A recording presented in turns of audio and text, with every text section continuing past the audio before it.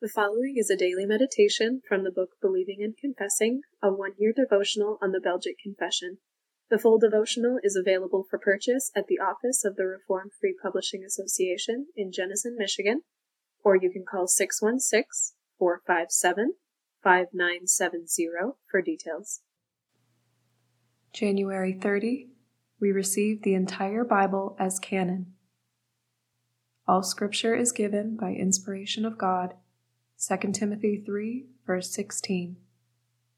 Perhaps you are a young Christian who reads these words.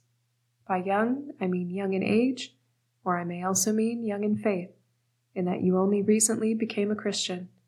Either way, your faith will be soon challenged by what I have to say in this brief meditation. If you have not encountered a person who questions the teaching of the whole Bible, you will encounter such a person very soon. You may have heard someone mock the teaching of the Bible concerning the creation of the world. Others mock the teaching of the Bible concerning miracles, laughing at anyone who would be so naive as to accept that the water of the Nile River turned into blood. Still others focus on the teachings of Christian living, mocking the Bible's teachings on marriage, the Christian home, and family. Some of these people are secular, that is, reject all religion. Some hold to other religions, such as Buddhist, Hindu, etc., and some claim to be Christian and hold to the Bible, but interpret the Bible differently. Obviously, these last do not receive all these books and these only as holy and canonical, Article 5. If they did, they would bow humbly in faith and accept the teachings of the Bible.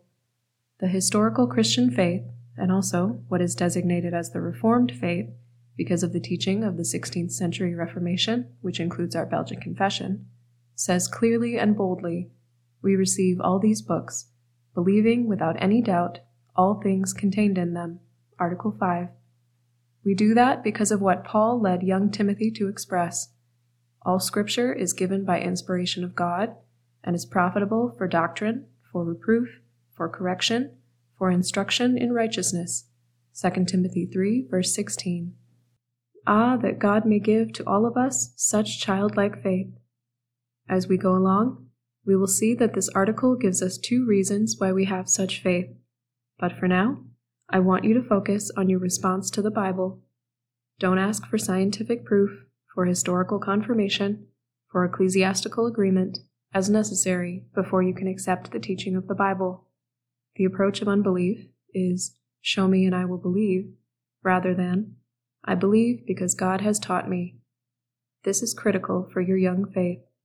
May God show to you that what He says is true.